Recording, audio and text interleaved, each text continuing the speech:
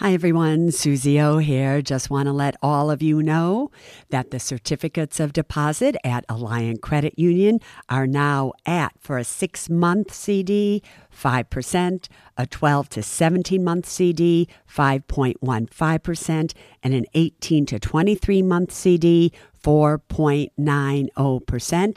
And for those amounts of $75,000 or more, just add on 0.5% to those rates. Go to myalliant, ALLIANT.com and check it out. Suze Orman here, and you are listening to the Women in Money podcast.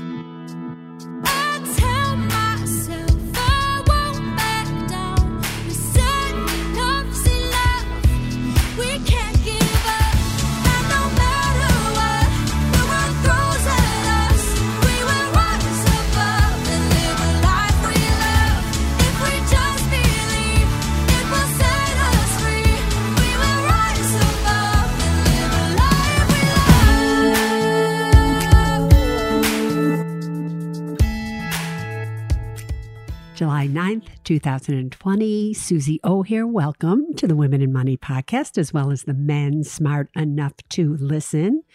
This is Ask Suze Anything, and this is where you can ask a question. You can send one in to the Women in Money app that you can find on Apple apps or Google Play. And if your question is chosen, I'm going to answer it on the podcast, although I have to tell you what I was thinking about today. So I'm actually doing this podcast from my home in Florida, and I have not been back to Florida from where I really live in the Bahamas since March 6th. And I just even can't believe that I'm here.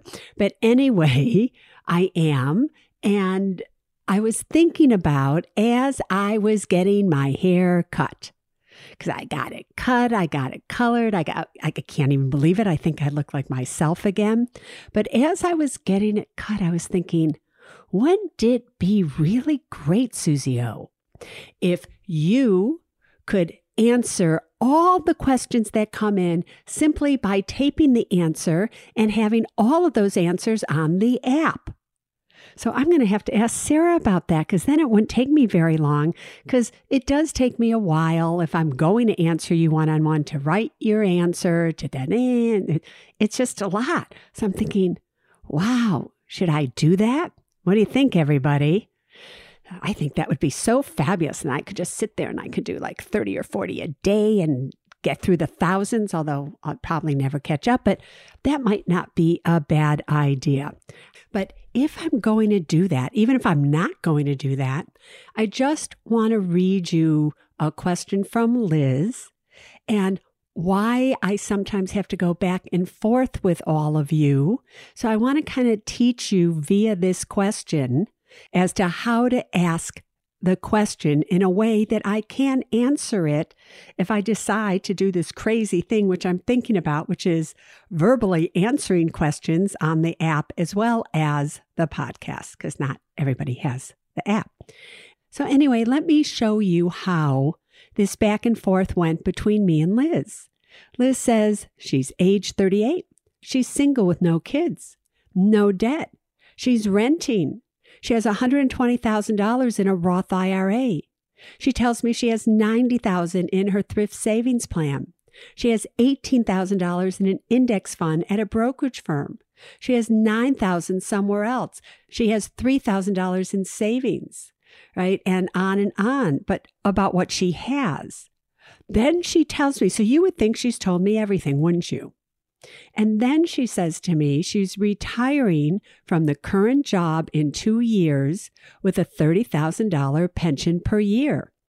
And she's trying to figure out if she's on track financially and what she can do to prepare for the job uncertainty in the future with potential lower income.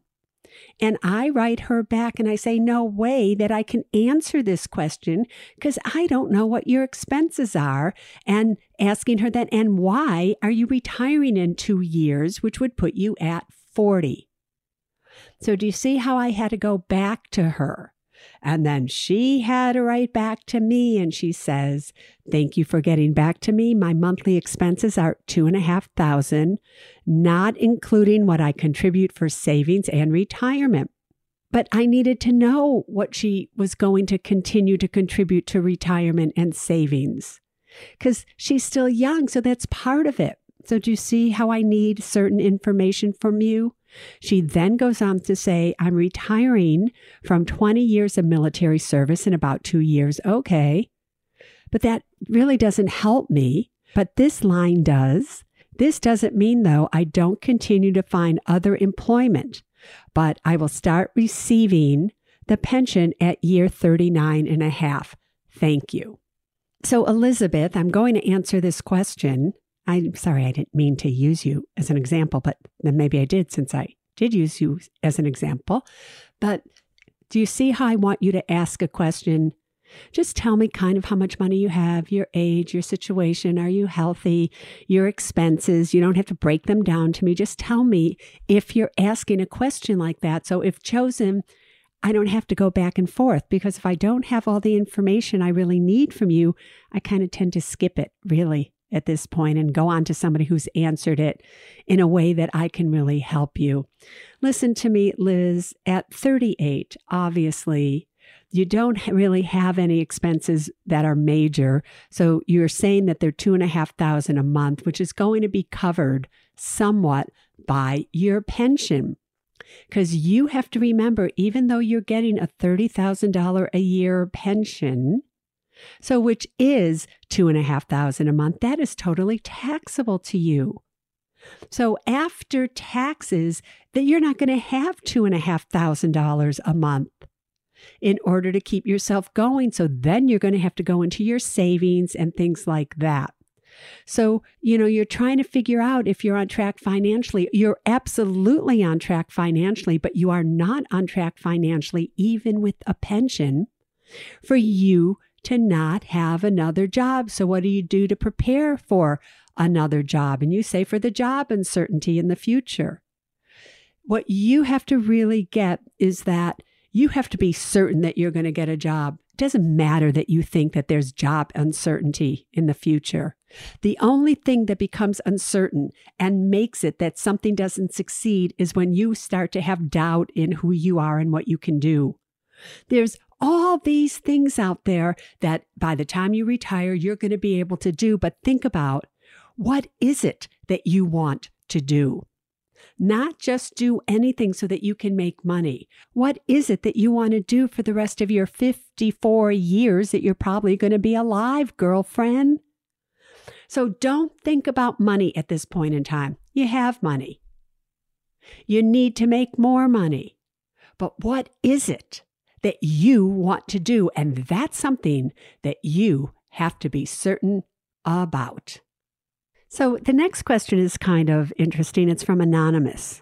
I'm always like, why are you so afraid to tell me your name? It's not like I can come through this microphone and go, eat you up alive. Although I'm sure there's sometimes you feel like I have, but you don't have to ever be afraid to tell me your name. You should never be afraid to say your name. It's who you are, dear Suze. I am curious why you seem so pessimistic about the development of the work-from-home economy. I've been in the work-from-home industry for the better part of a decade now and have witnessed firsthand what a lateral lifetime these opportunities are for thousands of women, including myself. I've spent so much of my career trying to build support within companies and industries for work-from-home options because I have seen what a blessing remote work is for both individuals, especially women with caregiving responsibilities and those with disabilities, military spouses, and those in rural areas, and companies. After spending so many years trying to fight the stigma associated with home-based careers, it is a bit disappointing to hear you speak so negatively about remote work finally gaining some broad acceptance, and fail to mention how critical work-from-home options are for thousands of women and families. I would like to understand why you feel this is a negative. Now, I read her entire email to you because I couldn't agree with Anonymous more if I tried about the positive stuff about working from home. So, Anonymous, I don't know where you've gotten that I feel negative about working from home. I don't feel negative on any level about those working from home. I work from home. I love working from home. I think everybody should work from home if they can. I think it's absolutely fabulous. I think people are more productive. They don't have to waste time driving and spending money for lunch and all these things. So, girlfriend, I'm right there with you. So I have a feeling that you may be mistaking my opinion on what corporations are going to do versus individuals who get to work at home. So just in case my hunch is right, I just want you to understand that my comments really are that I truly believe that many of the major companies out there that had big buildings, big office suites, thousands of people working there, have realized that they could save a considerable sum of money now that they understand that it is totally viable to have a workforce that works from home. Twitter obviously understands it because they're not going to open up again where you can go into the office. And I've been in their offices. They were great. They were great in San Francisco, but it's more cost effective for everybody for them to have employees working from home. Now, that's not a negative, but what concerns me is, are these same companies going to use the excuse because now that you're working at home versus having to come into the office, are they going to say, we're going to use this time now to lower you from 80,000 to 60,000? It's just me wondering. It's not a comment on if it's positive or negative to work from home, because I think it's totally positive for most people. But will it become a negative because many of these corporate entities will say, and we're going to lower your salary? Also, my fear is that a lot of these corporations are going to realize that most of the people get more work done at home. So will they need as many employees as they currently have? That's all that I'm questioning here. So I want everybody to be prepared for that, because that is a possibility. So that's the only thing that I can think you've heard me say. But girlfriend, I'm behind you 100%. Anonymous. This next one is from Allison, and she says, I've been following your advice for dollar cost averaging buying stocks for my Roth IRA. Good on ya. Good on ya. Spending no more than $100 per month. But what about when stocks start to go up and are worth more than that? For example, Zoom is now worth much more than that, but I can only buy a full share of stock at a time. In that case, should I buy one share every other month? Up my monthly limit? Look for a different stock altogether? No, girlfriend, listen to me. That's what these fractional share buying, or what Charles Schwab calls slices, is all about. Where you can open up an account at a major discount brokerage firm and, all right, let's say you want to buy Zoom. Let's say it's at $2.60 or whatever it is, $1 per share. And you have $100, so you put in $100 and you're buying a fraction of a share.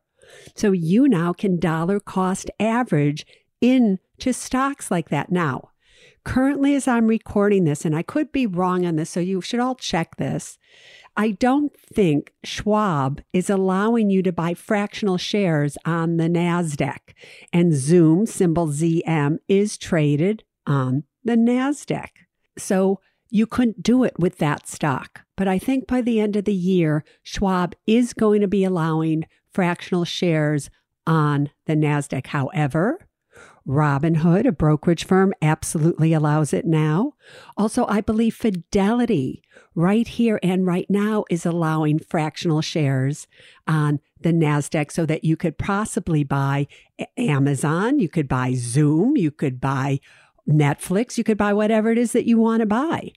So that's what I would be doing. So no, don't skip a month. Don't go for the full share, right? Just make sure that your retirement account is in a place that will allow you to buy fractional shares on any single stock that you want. Come on, Charles Schwab, TD Ameritrade, and all the other companies. You, if you're not doing it now, you should be allowing fractional share buying on all stocks, regardless of the exchange they are traded on, if you ask me. The next one is from Susan, and she says, I'm 73, single and retired with a good pension plus Social Security. I also have a 401k account and a non-retirement brokerage account with diversified investments. I am grateful that I am in good shape financially. My concern is that I keep the bulk of my non-retirement cash, about $80,000, in a Fidelity California tax-free municipal bond money market fund. Given the current dire straits of municipalities in this pandemic, are these bonds safe? Should I transfer my cash to a taxable savings account until the economy recovers? Thanks for all you do to help us make wise decisions. So here's the thing that I don't understand, Susan, is that so here are questions that I would have liked to be answered a different way. I don't exactly know what a good pension means. I don't exactly know when you say plus Social Security, is your Social Security taxable? Are you withdrawing money from your 401k? And if so, how much? Because obviously it's a traditional 401k, so that's taxable. So my real question to you is, what tax bracket are you in? So I doubt highly that regardless of what tax bracket you're in, that it makes any sense on any level for you to keep your money in this account. Now, I understand very well that it has a 0.05% expense ratio, but 0.05% expense ratio is still more than you can afford, because if you look at the 7-day yield on the Fidelity California tax-free municipal bond money market fund, you will see that really it only is giving you like a 0.01% interest rate. Really? You're not making any money on this money. That is a taxable equivalent yield, even if you were in the 50% tax bracket of 0.02%. So why are you in there? What is the goal of that? So it just doesn't seem like it makes any sense to me on any level.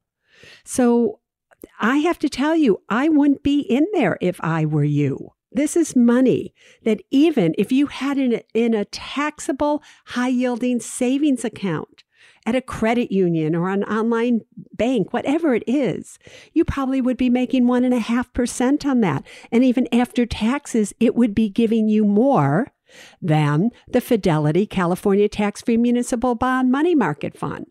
Now, I get, because it's California, that you don't pay any taxes on it in California either, but who cares?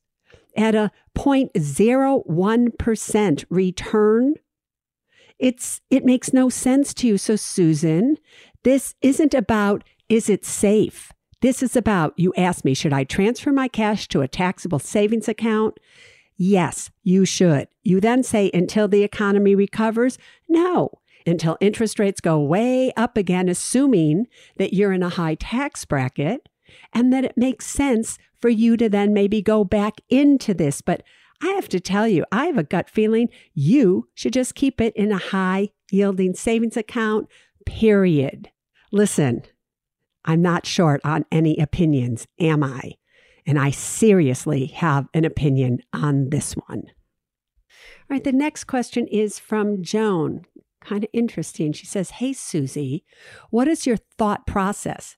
Joan, are you really asking me what my thought process is on anything? Can you imagine living in my head?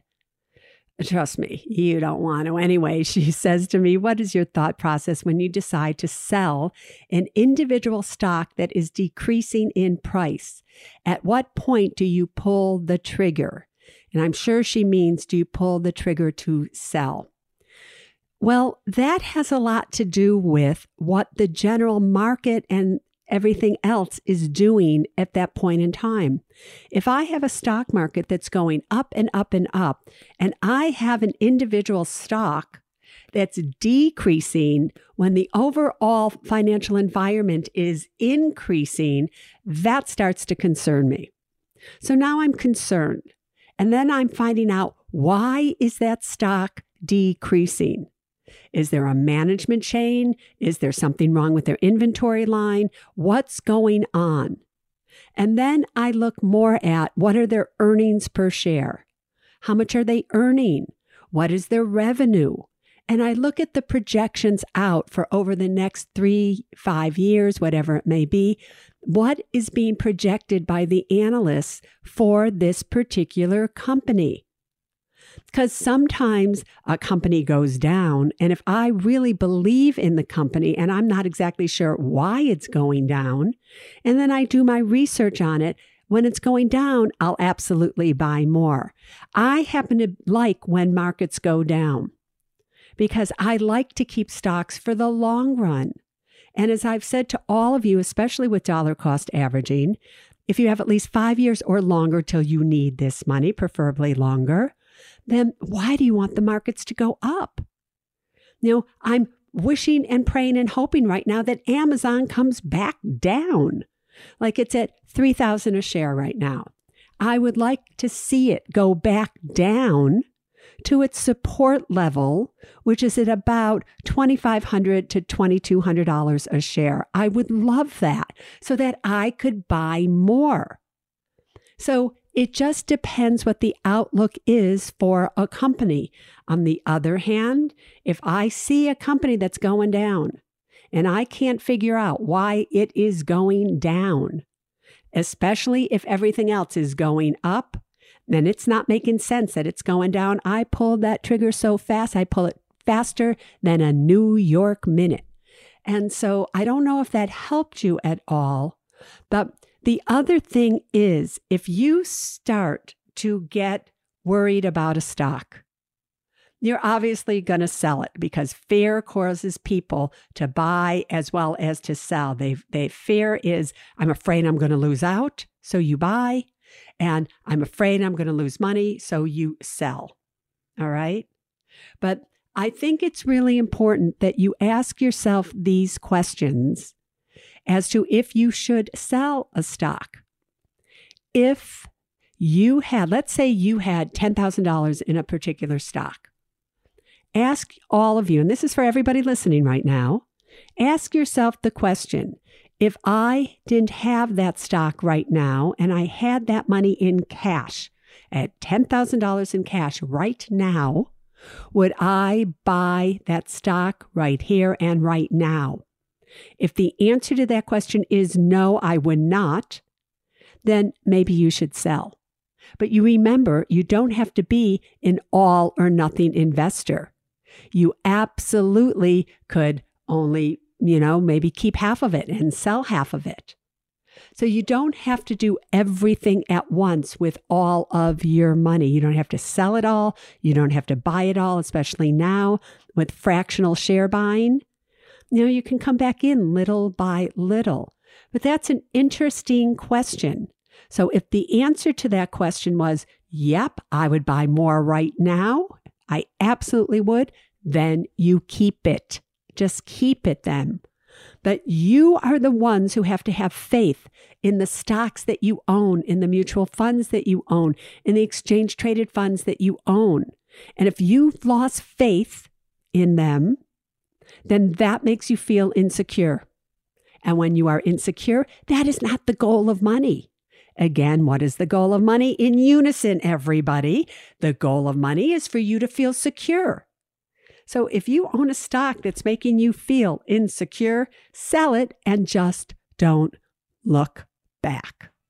All right, this next one is from Everett. And Everett says, "Hi, Susie. It is said," who says it, Everett? Who says it? It is said. What does that mean? Anyway, it is said that Roth IRA earnings are tax-free once you reach the age of 59 and a half. It is clear to me that the federal government will not tax, but what about the state you live in? Is the state allowed to tax you on your gains? I ask because a while back when I cashed out individual shares of stock, not only did the federal government tax me, but the state of Colorado taxed as well. Thank you for reading. Love you lots from a man smart enough to listen. Yes, you are, Everett. Sweetheart, obviously the state of Colorado taxed you because when you sold stock, it probably was in a straight investment account that wasn't in a tax sheltered or tax retirement account or anything like that. So whenever you do something that is taxable, you betcha the federal and state government, if you live in a state that has taxes, will take their taxes from you. However, in a Roth IRA, it's not like that. Your state will see that the money is coming from a Roth IRA, and as long as you have met the qualifications of the earnings, which means you have had to have that account open for at least 5 years and have reached the age of 59 and a half, so that whenever you take out money in any way, all of it is tax-free. For those of you who don't know, when you do have a Roth IRA, one that you contribute to every year, the money that you contribute every year, you can withdraw at any time, regardless of your age or how long the account has been open. And that money just comes back to you, obviously tax-free because you had already paid taxes on it. Remember, it is the earnings of that money that have to stay in there until you are at least 59 and a half years of age, and the account itself has to have been open for at least 5 years. So, Everett, my love, don't worry about it. All right, we have one last one. This one is from Tasha Webb, and she says, "Hi, Susie. I'm 48 years old, and I'm in bad shape financially. I have no savings or emergency fund. I owe $32,000 in student loan debt and $30,000 in credit card debt. I am depressed and see no hope in my future at this point. Can you share any advice on what I should do next, especially during this pandemic? I feel terrible for getting myself in this situation." You know, Tasha, when I was doing the Suze Orman show on CNBC, I always would look at the name of the people that had written in a question or who were calling in or whatever it was. And sometimes their name, believe it or not, would give me a hit as to who they are or really what's going on in their life, believe it or not. And the reason that on this podcast I read your full name, which I normally don't do, is because your last name is Webb.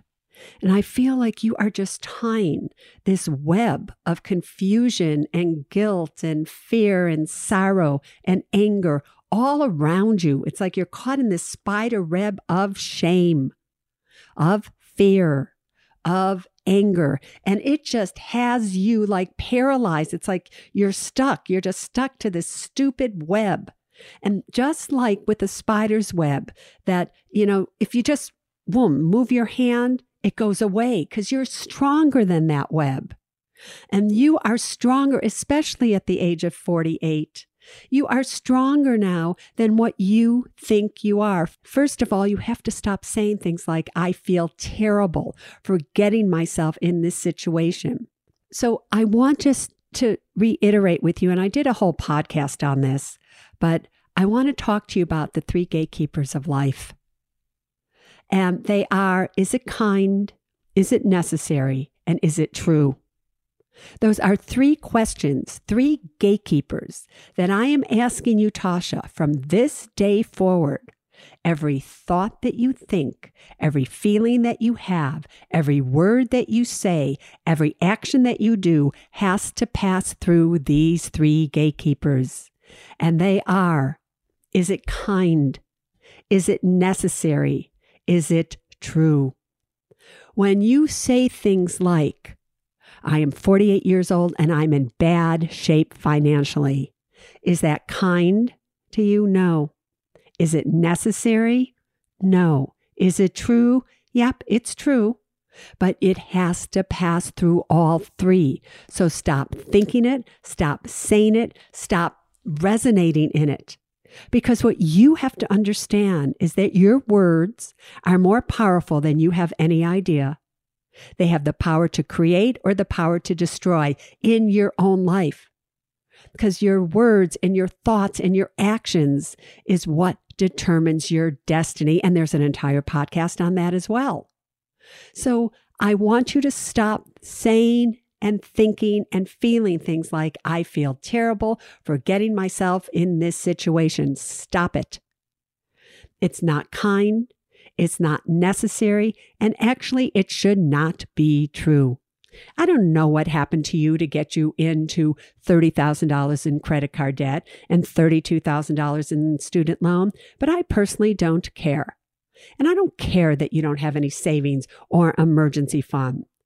I care that you become a warrior and you don't turn your back on the battlefield of yourself. You got yourself in that situation. You can get yourself out of that situation. Obviously, the student loans can go on income-based repayment if you don't have a job or whatever it is. All right, if that's what you have to do, that's what you have to do. The $30,000 in credit card debt, listen, if you don't have the money to pay it and they won't negotiate with you, all right, there's not a lot they can do to you. So you might want to contact the NFCC.org, which stands for the National Foundation of Credit Counseling, where they will work with you, set you up with one of their sister or brother memberships that they have, and they'll work out a plan with you where you can pay off this debt in 24 to 60 months, depending, and probably lower your interest rate on those credit cards down to 0. So contact them. But just don't sit here and feel depressed. Do not sit here and feel terrible. How do you conquer fear? Through action. So what actions are you taking besides feeling sorry for yourself, Tasha? Listen, don't feel sorry for yourself. Feel excited that I even chose this email to answer, that I'm talking with you now. And I'm just trying to give you some encouragement. Can you please remember that I did not write my first book till I was 45 years of age. That was only 3 years younger than you are now. And the massive amounts of wealth that I've built up was built up starting at 45. I was doing okay before that, but not like I am now. So it's not what you don't have now that you should be dwelling in. It's what do you want to have? Go back and listen to Creating a New Truth and all of these things. And very shortly here, I am going to have a course coming out called The 9 Steps to Financial Independence. Watch for that, because that's definitely a course that you should take, because it's going to be dealing with not just what to do with money, but the emotional blocks that keep you from being more and having more. And that's what's going on here. So it's not about me giving you advice on what you should do during this pandemic and everything. It's advice on what you should do with your life and how you should feel about who you are, what you can create, what dreams you want to make true, and you recognizing that you have the ability to do anything and everything that you want. We can't give up, and no matter what the world throws at us, we will rise above and live a life we love. If we just believe, it will set us free. We will rise above and live a life we love. Neither Suze Orman Media nor Suze Orman is acting as a certified financial planner, advisor, a certified financial analyst, an economist, CPA, accountant, or lawyer. Neither Suze Orman Media nor Suze Orman make any recommendations as to any specific securities or investments. All content contained in this podcast is for informational and general purposes only and does not constitute financial accounting or legal advice. You should consult your own tax, legal, and financial advisors regarding your particular situation. Neither Suze Orman Media nor Suze Orman accepts any responsibility for any losses which may arise from accessing or reliance on information in this podcast, and to the fullest extent permitted by law, We exclude all liability for loss, damages, direct or indirect, arising from the use of this information. The must-have documents discussed in this podcast are legal documents created by a lawyer and distributed by Hay House.